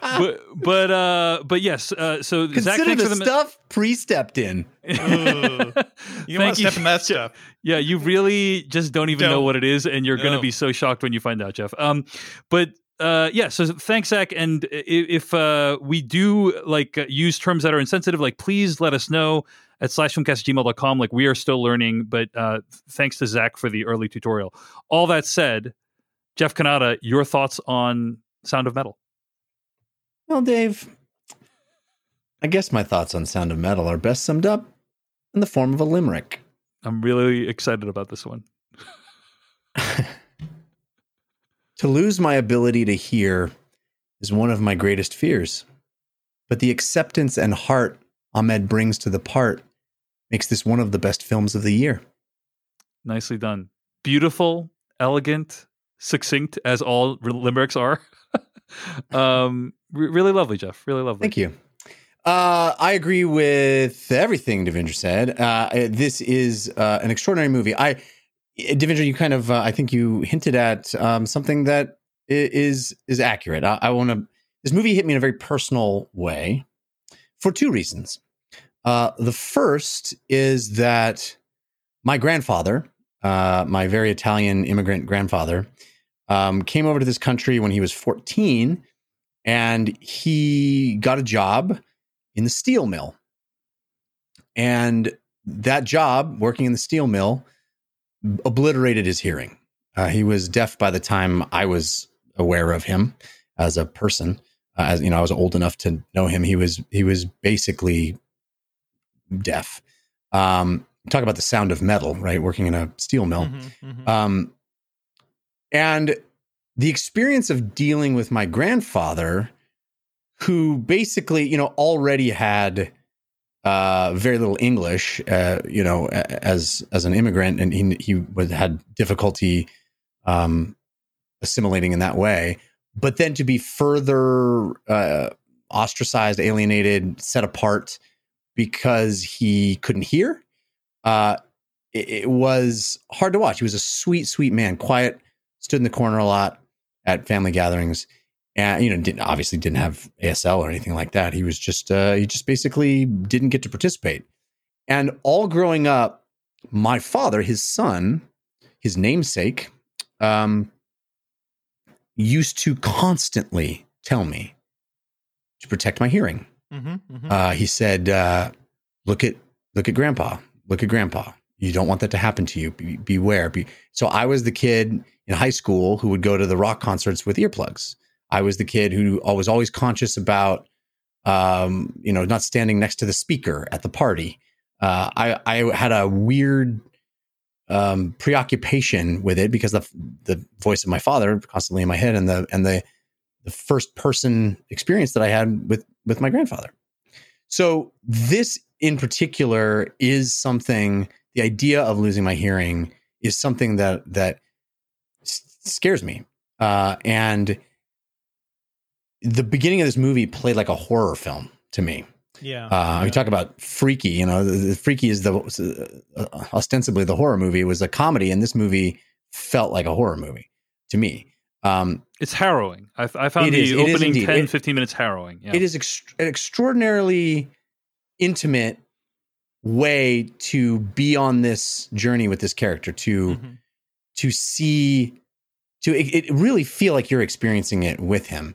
The sound design is extraordinary.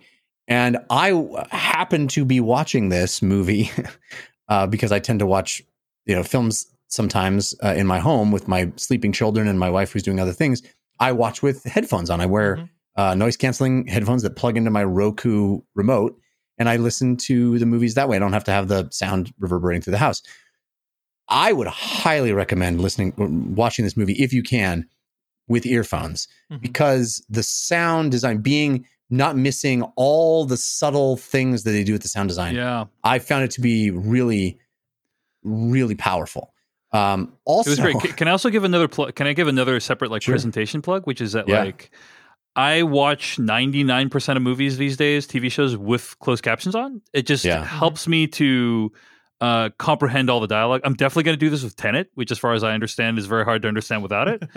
But I actually switched it off for this because, as with many movies that come out on Prime Video and other platforms, the movie's closed captions. So for deaf and hard of hearing, it is presented in a way that they can understand it and understand what the filmmakers are trying to achieve.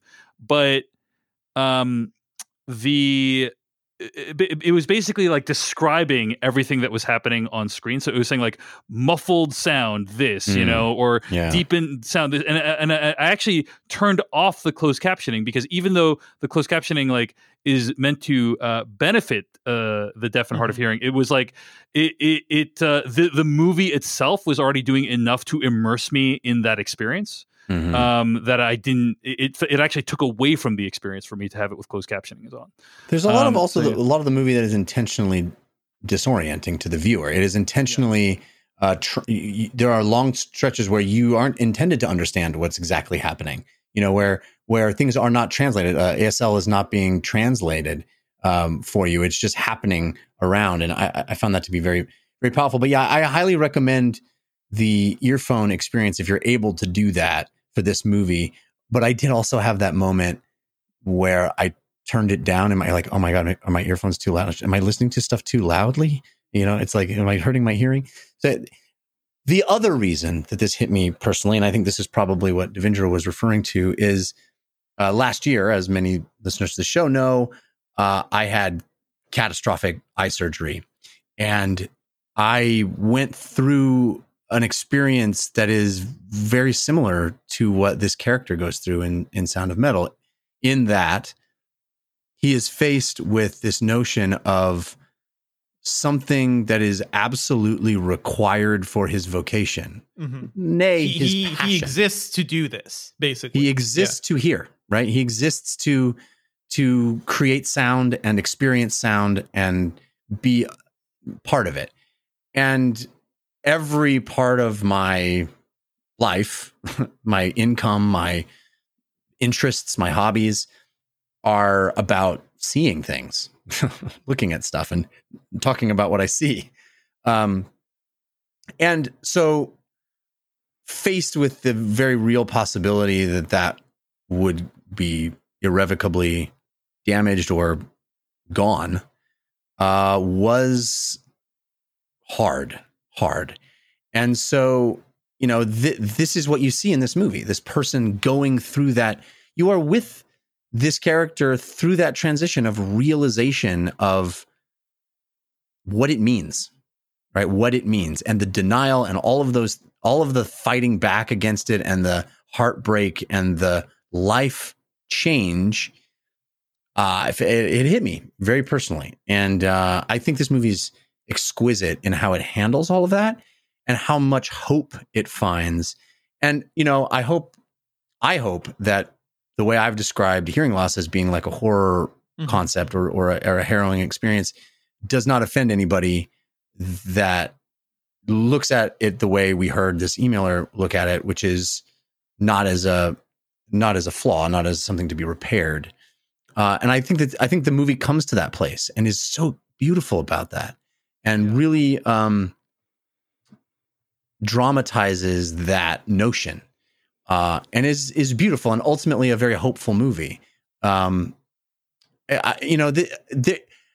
kind of can't believe there's never been a movie about this before, but this movie feels completely unique. I don't know of any other movie that's about this, but it also feels like such an obvious subject to tackle. I can't believe it's never happened before, but I'm so glad this movie does it. It is not like anything else. Devindra, everything you said about the Joe character is absolutely true. It is we all need a Joe in our life, really, yes, to just steer us straight. Yes. And, it's that it's kind of that tough love, honesty first, no coddling. Mm-hmm. But all of the characters in this movie, there's so much life to this movie, so much a tapestry of characters and experience. Nothing feels pat or obvious. It is all human and real. And I think the world of this movie. I really do agree with everybody saying it's one of the best movies of the year. It's going to be on my list. Serious contender for me for number one. Seriously, yeah. It's sure. really up there. And the performance. Sorry, Riz Ahmed's performance is Oscar worthy. Yes. I mean, it is phenomenal. He bears his soul in this movie. Yeah. Yes. You know, Jeff. The thing I was thinking about. I did think about you when I watched this movie because I hope you feel like I was with you during that time, right? Oh, like in the way I you. could be, right? When you were like your eyesight was threatened, and as I was watching Riz Ahmed play this character, the thing I thought about was like, oh my gosh, like this is a guy who like despite everything that happened to you, and I'm sure it must have been like very challenging, you have like tons of fans, family, like supportive people. You have like some amount of like a financial cushion, you know what I mean? And then seeing this guy in this movie who has like literally none of those things. He has like not only none of those things, but like no tools to deal with this. That's what struck me is like, wow, like somebody who has all the like many advantages of life I could see them like making a go of this and being successful. And but then like somebody like this who like doesn't have any of the tools to deal with this, who like has previously been an addict. I think he's remarkably self-sufficient in this movie, though. I think he is. Well, we catch him at a good point too. Yeah, we catch him like on the upswing of his life, right? So that's him at the beginning of the film. But anyway, that's it did occur to me, and as I was watching the movie, and but I think one thing that struck me as watching this movie, reading Zach's email, right, is that deaf people think of themselves as a community, and that like there's a lot we who are not deaf that we can do to like honor that, right, in the way we talk about it, and the way we think about it. The thing that struck me most about this movie, honestly, about 10 minutes into the movie, the character, Riz Ahmed's character Ruben, is in a hearing specialist's office, and the hearing specialist is breaking some very terrible news to him about how his hearing is mostly gone, and he says to Riz Ahmed's character Ruben, the number one thing you got to devote all your effort to right now is preserving the hearing that's already left. And then the movie literally smash cuts to Ruben that night playing in another metal concert. That broke my heart. And you know what struck me about that moment is the desire for everything to go back to normal is so strong in humans. And I think this movie was obviously made before the pandemic. But that's something I've been struck by this year is people desperately want things to go back to normal so badly that they will risk dying for it. Yes. And so it's not too much of a stretch for like some guy to risk losing a little bit more of his hearing that he's already lost a bunch of. But it's also, it reminds me of the movie The Wrestler, Yeah. Where it's the same kind of thing where the doctor says you can't do this anymore, and it's their whole identity, it's all right? I it's am. everything they are. Exactly. It's all I am. It's all I have to cling to.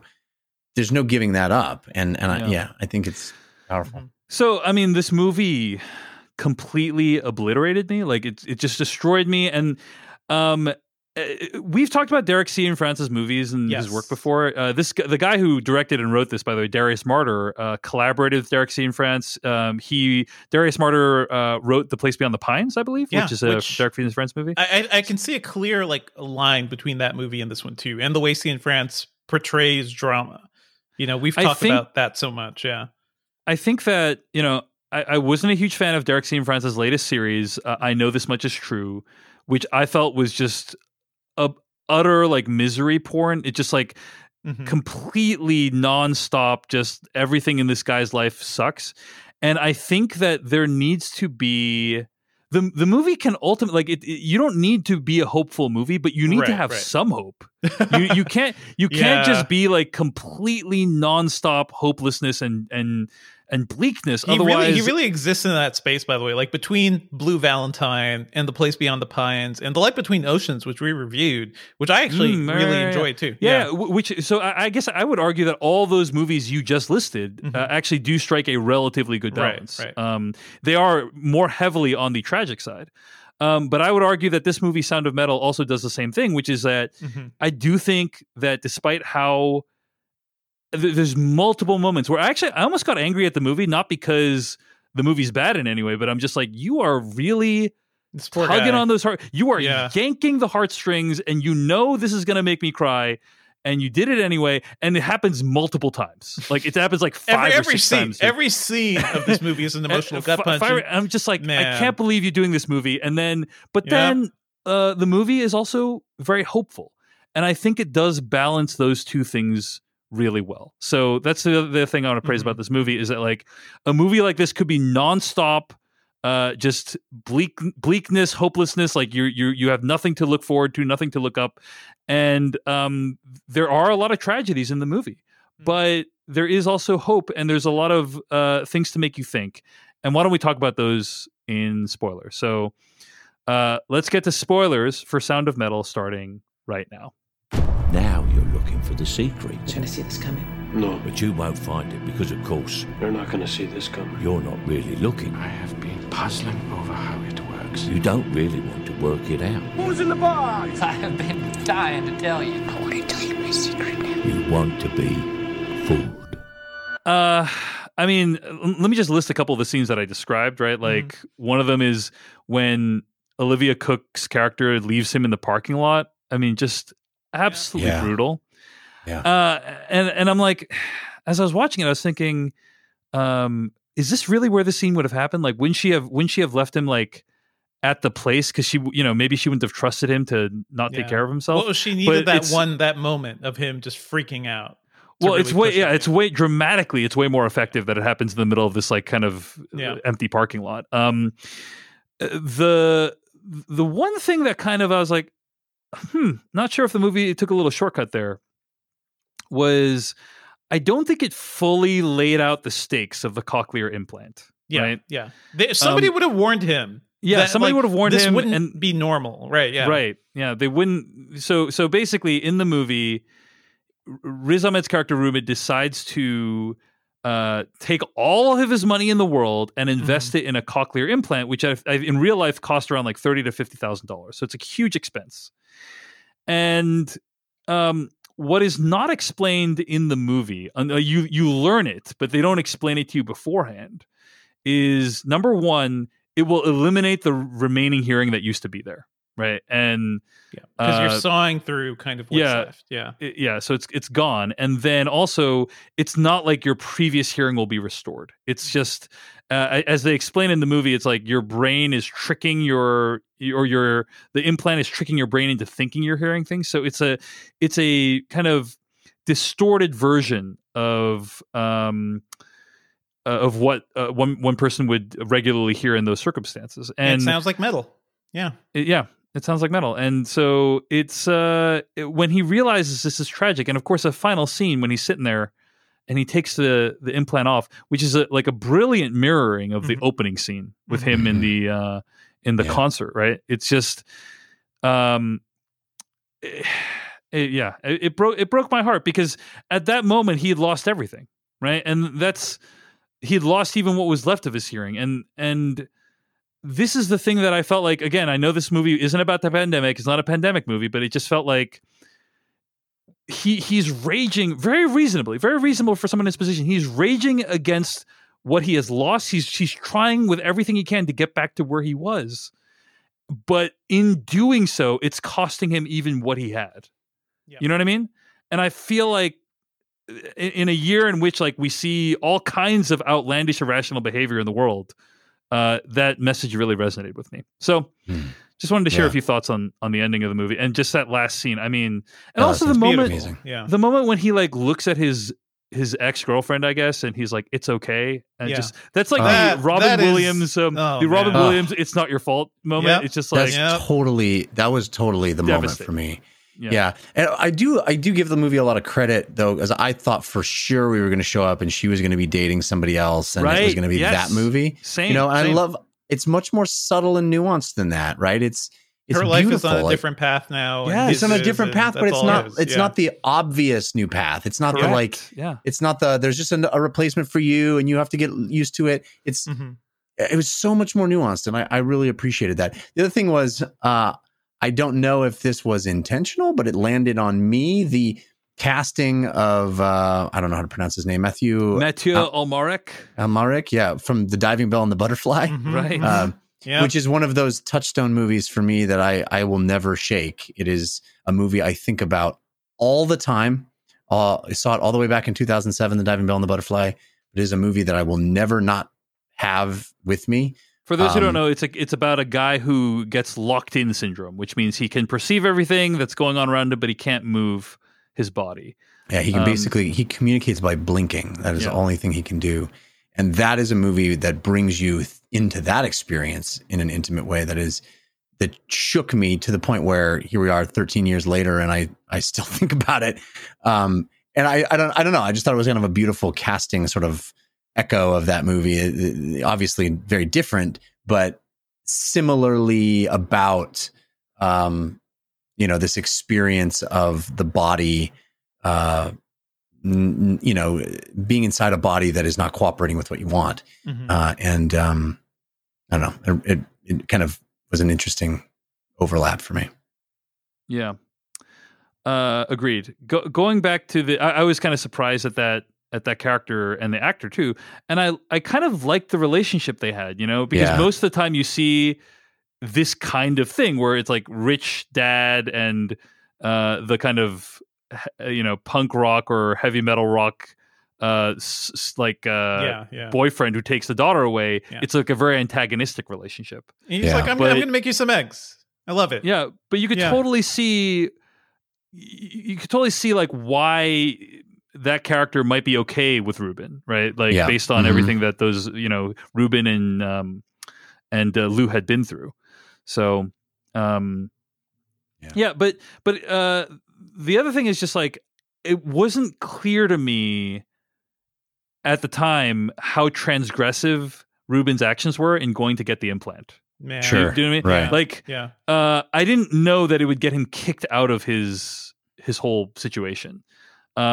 Which I'm like, I think about it, I'm like, would the movie have been more effective if I did know? Like, I don't know. Mm-hmm. But I think like they laid out the rules there, right? Like when he had brought up that possibility, Joe was just like, here we don't believe it's something that's to be fixed.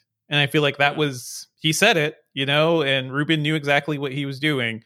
But man, seeing him just sell his life off to make this thing happen because it's his one gateway to happiness that's a whole sequence I'm never going to forget. I mean, it frames going back to your old life as like an addict who's jonesing, basically. Like, well, that's it's explicit, right? Joe says that to him. He says you're behaving like an addict. Yeah. And I guess it makes one think of like behaviors like you do that might be like attempting to go back to a time where that's impossible. Right. Mm-hmm. For me, going to the movies. Going to the movies. Exactly right. So, this is also partially why I'm thinking like, we want to get back to where things were. If movie theaters reboot in some way, if somebody saved AMC or something and things were safe, we'll be back there. We will give it a couple of years to kind of even out, but I do think we want to be back there. Another thing that I really appreciate about this movie, by the way, is just that this I don't know, it's a helping house. It's a place for him, for where Riz Ahmed goes to kind of learn to deal with losing his hearing. It is also a place that is helping previous addicts. And it's a combination of a couple things, right? Because we've seen the movies where people go into rehab to try to get better. And this is a movie where the guy has already gone through that he's trying to hold on to his, his safe, clean life, but now he's lost something even deeper. I felt like balancing those two things was also particularly like interesting. There's a lot of drama there, and I love the crowd of people at that place too. Like everybody has their own story. I love how this movie doesn't explain half the things happening sometimes, and you're just forced to go like try to understand it along with Ruben, right? The whole montage. Sorry, go ahead, Jeff. Yeah, I was just saying, one of those things for me that I thought was so beautiful and such a wonderful shorthand that communicates so much is when he says, how long have you been sober? 4 years. And then later it's, how long have you been with Lou? 4 years. 4 years. Like 30 seconds later. So beautiful. Oh. It's like, so perfect, exquisite. Like we get so much. The movie has to say not a single extra word about it. It's great. Mm-hmm. Yeah. So many moments like that, or when he's asking like about like whether he's used recently, he's like, today's not a good day, and I don't think he's been using, but it's just like you can imagine how difficult his life is. Anyway, incredible film, just completely destroyed me multiple times. I'm never going to be able to stop thinking about it. Completely random note, by the way, he goes to this ASL like I guess it's like an elementary school or something like that, right? Like, and he first of all he meets the teacher there who's played by Lauren Ridloff. I don't know if you guys know this. First of all, I saw Lauren Ridloff in the movie, and I'm like, oh my gosh, like what a strikingly beautiful person who is this teacher just a side in this character. place. Yeah, but she is a very well known actress. She's actually going to be in The Eternals, the Chloe Zhao movie. So big shout out for her. She's so beautiful. You go, well, there's going to be a love interest there. Yeah, right. I Those actually two are falling in love. I actually thought it might go that way because he has to make this whole choice about like whether to stay behind or stay at this place or leave. I actually thought it was going to go that way. I feel like a lesser movie would have done that. This movie kind of veers away from everything a lesser movie would have done. I 100% agree. Veers away from the cliches, right? Yeah. Exactly. Yep. But I thought all that stuff with the kids in the school was so beautiful. It's like there's like montages basically. Like you see him. There's this moment when he's learning his name in sign language, and all the kids like hold up the letter. I think it's the letter R. If I'm not mistaken, and it's just like, and that whole sequence is silent. That whole montage is silent to the viewer, and none of it is subtitled. Right. In fact, it's not until very late in the movie that they subtitle any of the sign language. Yeah. Which I thought was so beautiful because you're in it with him. Like he doesn't know what they're saying, and neither did I. I thought that was amazing. And there's that sequence when all of them are standing around the piano, and the camera starts on the piano player, and we hear this exquisite. And it's making me cry just right now. Sorry. We hear this exquisite piano music, and then the camera pulls back, and you see them all with their hands on the top of the piano. It's something, man. It's a beautiful movie.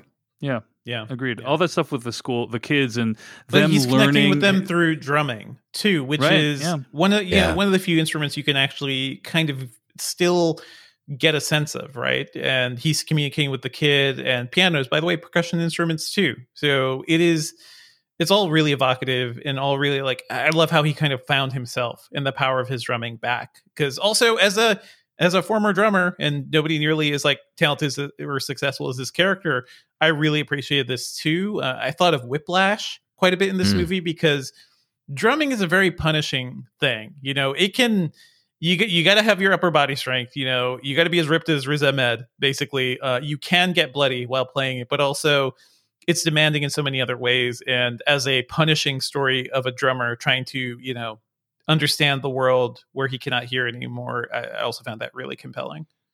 Well, apparently he spent 7 months learning how to drum and learning sign language. He looks good. Yeah. All right. Well, those are our thoughts on the Sound of Metal. One of the most incredible films we've seen this year. I hope you all have a chance to check it out. And that's going to bring us to the end of this week's episode of the Slash Filmcast. You can find more episodes of this podcast at slashfilmcast.com. Email us at slashfilmcast@gmail.com. Our theme song comes from AdamWarrock.com. Our spoiler bumper comes from filmmaker Kyle Hillinger. Check out Kyle's YouTube channel. And our weekly plugs music comes from Noah Ross. This episode was edited by Beatty Zhang. Next week, we're going to be discussing Tenet, guys. Finally, it's going to be exciting, and we have a very exciting guest. I'm not going to say who it is, but it's somebody whose work I really admire, and he has never been on the podcast before. Yeah, his name rhymes with Blisterfer Blolan. No, it's not. It's not him. It's not him. But it's someone whose work I really look up to and I admire, and it's his first time on the podcast. I'm not going to say who it is because I don't want to jinx it. People can fall through at the last minute. Yeah. But I'm excited about it, and our review is going to be Tenet next week. Tune in, and we also have After Dark coming up about the Disney announcements. So stay tuned for that as well. Check that out at patreon.com/filmpodcast. Get it sooner than everyone else. Thanks for listening. We'll see you very soon.